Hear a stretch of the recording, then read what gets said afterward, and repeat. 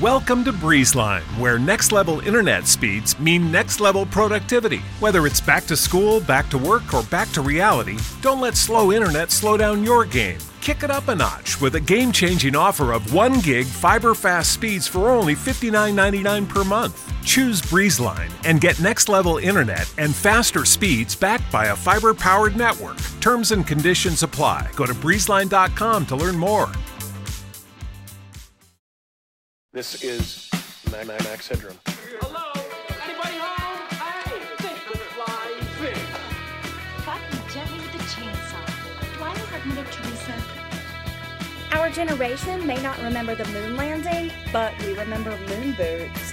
If you owe a few cavities to candy cigarettes, learn your adverbs from Schoolhouse Rocks, burned your shins on a hot metal slide with sharp edges, exploding pop rocks for science, and you still want your MTV? Then this podcast is for you. Dancing with Myself is dedicated to the decade of excess, the 1980s. So pull up your leg warmers and let's get physical. You're listening to Dancing with Myself. This is episode 22. I'm your host, Heather. The Chernobyl nuclear power plant was located near Pripyat, Ukraine in the Soviet Union.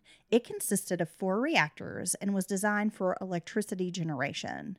The RBMK reactor used at Chernobyl had inherent design flaws that made it unstable at low power levels.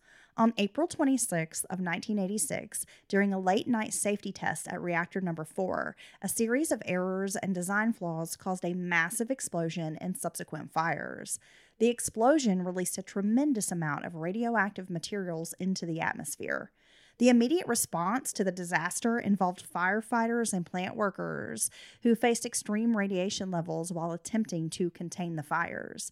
2 plant workers died on the night of the explosion, and more lives were claimed in the following days due to acute radiation sickness. A large exclusion zone was established around Chernobyl, resulting in the evacuation of nearby towns, including the city of Pripyat. This exclusion zone remains largely uninhabited and restricted to this day due to high radiation levels. The Chernobyl disaster had global consequences. Radioactive fallout spread across Europe, affecting areas as far away as Scandinavia and the United Kingdom. It prompted heightened awareness of nuclear safety and led to changes in nuclear policies worldwide. The disaster had long-term health and environmental consequences. Thousands of people, including first responders and plant workers, suffered from radiation-related illnesses. The incident also left a lasting impact on the health of those living in the affected regions. Following the explosion, a massive concrete sarcophagus known as the Chernobyl shelter was constructed to encase the damaged reactor. A more permanent structure, the new safe confinement, was completed in 2016 to further contain radiation. The Chernobyl exclusion zone remains largely uninhabited and serves as a haunting reminder of the disaster. It has become a site for scientific research on the long-term effects of radiation on ecosystems. The nearby city of Pripyat is a ghost town, preserved as it was in 1986. The Chernobyl disaster serves as a somber lesson in nuclear safety, highlighting the devastating consequences of a nuclear catastrophe. It also led to increased scrutiny and improvements in nuclear power plant safety measures worldwide. The legacy of Chernobyl continues to be a testament to the importance of responsible and cautious handlings of nuclear technology. The 1980s was a decade of cultural transformation defined by music, fashion, and the emergence of youth subcultures. At the heart of this era's youth culture lay a seemingly simple yet profoundly significant medium, the mixtape. These carefully curated audio collages played a pivotal role in shaping friendships, romance, and individual identity, leaving an indelible mark on the fabric of the 1980s. Creating a mixtape was no ordinary task. It began with the laborious process of recording songs from vinyl records, cassette tapes, or the radio onto a blank cassette. Yes, we actually did this. The creator had to consider the tape's length. It was usually 60 or 90 minutes per side, and the sequence of songs, paying close attention to transitions between the tracks. Mixtapes became a universal language for conveying emotions, particularly love and affection. Many teenagers turned to the mixtape to express their feelings to a crush, friend, or romantic partner. These tapes conveyed messages that words alone couldn't capture. Songs with poignant lyrics or melodies were used as love letters set to music. Friendship bonds were forged through the exchange of mixtapes. Sharing a mixtape with a friend was like sharing a piece of your soul. It was an intimate and meaningful way to connect and communicate shared interests, secret desires, or even a sense of rebellion against mainstream music. Mixtapes were also a form of personal expression and reflection. Many individuals created mixtapes to capture moments in their lives. These tapes were oral diaries that preserved memories, emotions, and experiences.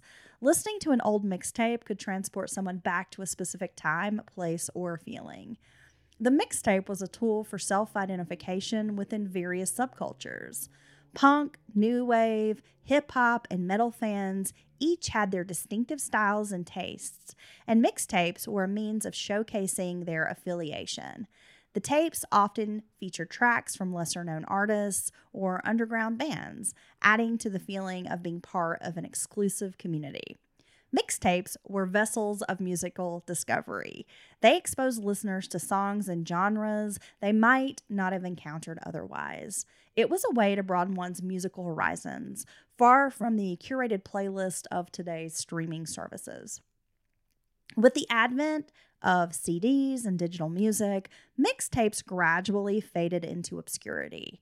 While the format evolved into mixed CDs and now digital playlists, the unique charm of physically creating and exchanging mixtapes became a nostalgic memory.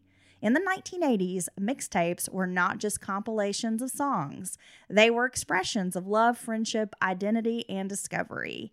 These audio time capsules captured the essence of an era and held a special place in the hearts of a generation, a testament to the enduring importance. Garfield made his debut on June 19th of 1978 as a comic strip character. The strip centered around the humorous and often lazy adventures of Garfield, his owner John Arbuckle, and Odie, their good-natured but unintelligent dog. By the early 1980s, Garfield was a household name. The comic strip was published in thousands of newspapers worldwide, making it one of the most widely syndicated and popular comic strips of all time.